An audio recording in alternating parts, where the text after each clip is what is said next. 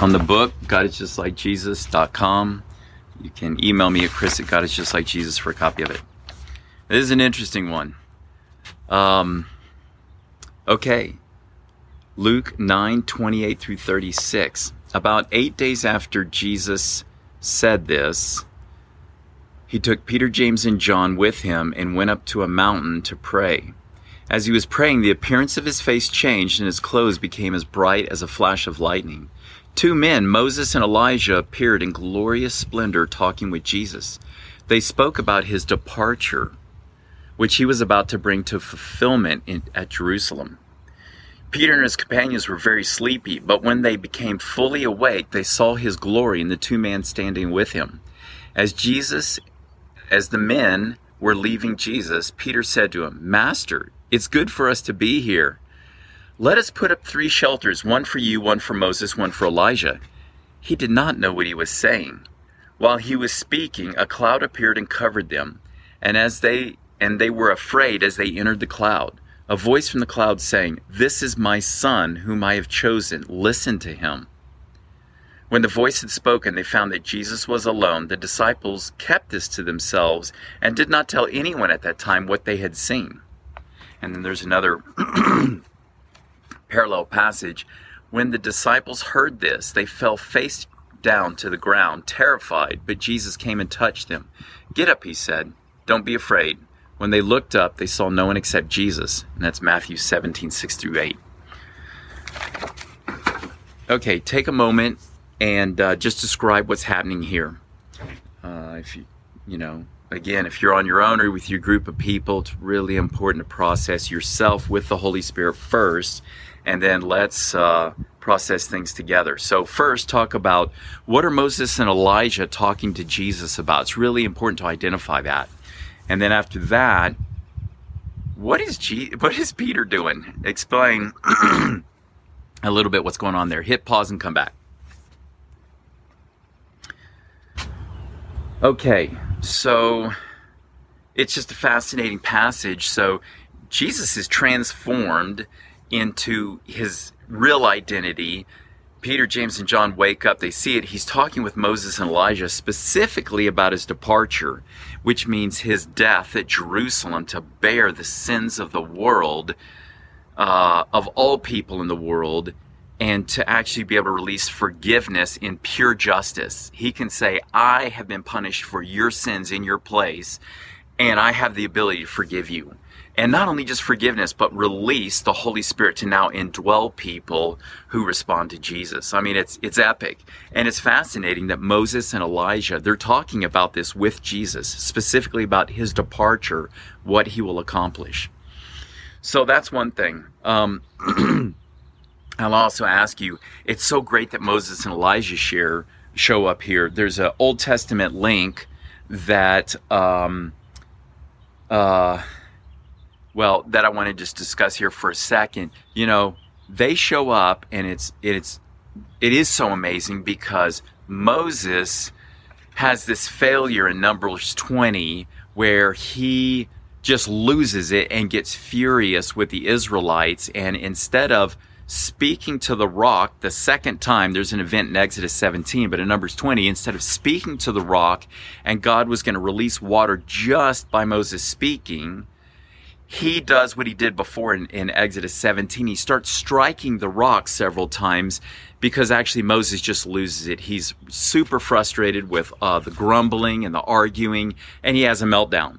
And God says, you know, because you've represented me as angry when I wasn't, he goes, you're not going to go into the promised land. And so Moses has this epic failure. And I was always bummed, like, oh no, he didn't make it into the promised land.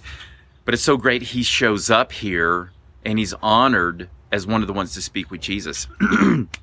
Again, Elijah has this epic success with calling a lightning bolt down, praying to God. God answered with a lightning bolt, and he shows the people of Israel the 450 prophets of Baal are not the true God. And so he has this great victory, but after that, Jezebel says, I'm going to kill you the next day, and Elijah has a breakdown in fear and runs to Mount Horeb, where God says, it's my still small voice that I'm speaking to you in, and go anoint Elijah as prophet after you. And so it's like, oh no, epic failure. And but these are the two guys with epic successes and epic failures that show up to talk to Jesus. And I just love the fact that they're the two that do that. So anyway, that was for free, side point. Okay, so what is Peter doing here? Peter pops up out of nowhere, and the attention, where's the attention at first?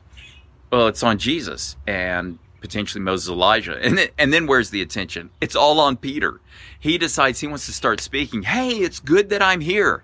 And these guys too, of course, James and John, I mean, they're lesser, but it's good that they're there. We can build you 3 shelters. And the Message Bible from Eugene Peterson says, while Peter's babbling on like this, God shows up, the Father shows up in this cloud of glory, okay? So hit pause and think to yourself and talk about how does the Father respond to Peter getting all the attention on himself and just carrying on, right? Now this is one where we see the Father. So talk about that for a second. Okay, the Father enters the scene in a bright cloud and then just speaks and says, this is my Son whom I've chosen, listen to him, i.e., get your focus back on Jesus, get it off yourself. I mean, what can we do for God anyway? Make him some dirt huts, like make him some shelters, make him a monument, like come on. Peter's just got his eyes on himself in a holy moment, and God puts him back on Jesus. I love it because, again, he doesn't run Peter off. He doesn't shame him. He doesn't reject him. God, and with some intensity with this cloud, he brings instruction, correction, and even some correction without rejection, even some discipline. Peter, get your eyes off yourself, back on Jesus. He's the focal point right now. He's the focal point right now. Let's not be getting your eyes on yourself. And so you see the Father in this case doing the instruction, the challenge, the correction. And again, Peter, still one of the 12 disciples, still going to be the lead pastor, still secure in his connection with Jesus and the Father. He's not demoted personally or positionally, but you see the Father interacting with him, which is pretty epic. And then here's a great passage as well. When the disciples heard this, they fell face down, terrified, but Jesus came to them and touched them, and he says, get up, don't be afraid. And when they looked up, they saw no one but Jesus. Isn't it great? What somebody I was studying with said, isn't it great that Jesus comes alongside them and touches them? Right? It's just that human connection in the moment, in the middle of a hair-raising supernatural event where the Father himself has spoken. And so there's that tenderness even in that. And then those words just to care for them. Don't be afraid. You're all right. But this is, once again, an intense learning moment, right? Just because there's intensity doesn't mean that's bad. It would be bad if intensity was coupled with rejection and shame and all the negative accusation and motivation methods. But intensity drilled down like a laser, like this is a learning moment. Keep your eyes on Jesus. Keep your eyes on me. Let's not be looking at ourselves in a moment like this. That's a great time to learn from. So, work on the takeaway section, right? In this takeaway, I'm using John 12:45, and the verse says, when he or someone looks at me, Jesus, he sees the one who sent me. Right?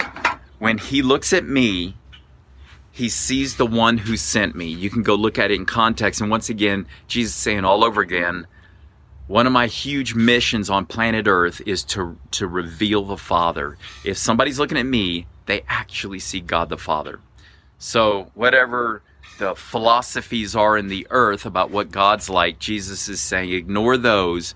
Look at me. I'm the representation of God the Father, the God who created the heavens and the earth. Invisible though he is, I'm the actual representation of him. I mean, it's mind-blowing, but that's what Jesus said. And he's the only guy that came back from the dead, so we can buy into it. So take this away, hit pause for a second, and just say, what do you learn about Jesus here that shows you about the Father? What do you learn about the Father that shows you about Jesus? All right? Again, this is a neat one because the Father is the one doing the instruction, the challenge, and the correction without rejection. And of course, this time it reveals Jesus. It's almost opposite, right? The Father himself is dealing with their foolishness in a wonderful way with no rejection or shame. But then Jesus comes alongside and touches them. And if Jesus is touching them and saying, don't be afraid, that means the Father's also touching them, saying, don't be afraid. Learn from this situation. And so when you see Jesus, you see the Father. And then the worship without music. This is an awesome one to take away in a prayer time and just feast yourself on, Lord, Peter and ourselves, we may be foolish and do all kinds of crazy things and think, hey, we can build you 3 dirt huts and somehow that's going to add something to the situation. And we're like children babbling along, and yet you care about us. You know our frame. You may redirect us and instruct us for our learning, for our growth, so that we'll be more and care about people more. But you're not going to reject us. You're not going to throw us away. You're not going to push us away. And even in intense situations, you're going to reach out like Jesus did, and you're going to tenderly touch us and help us up and tell us not to be afraid. Lord, I need to know to not be afraid, and that you're for me, not against me. And oh, I love who you are. You just take that out and worship with it, and I don't know, see if you don't get inspired.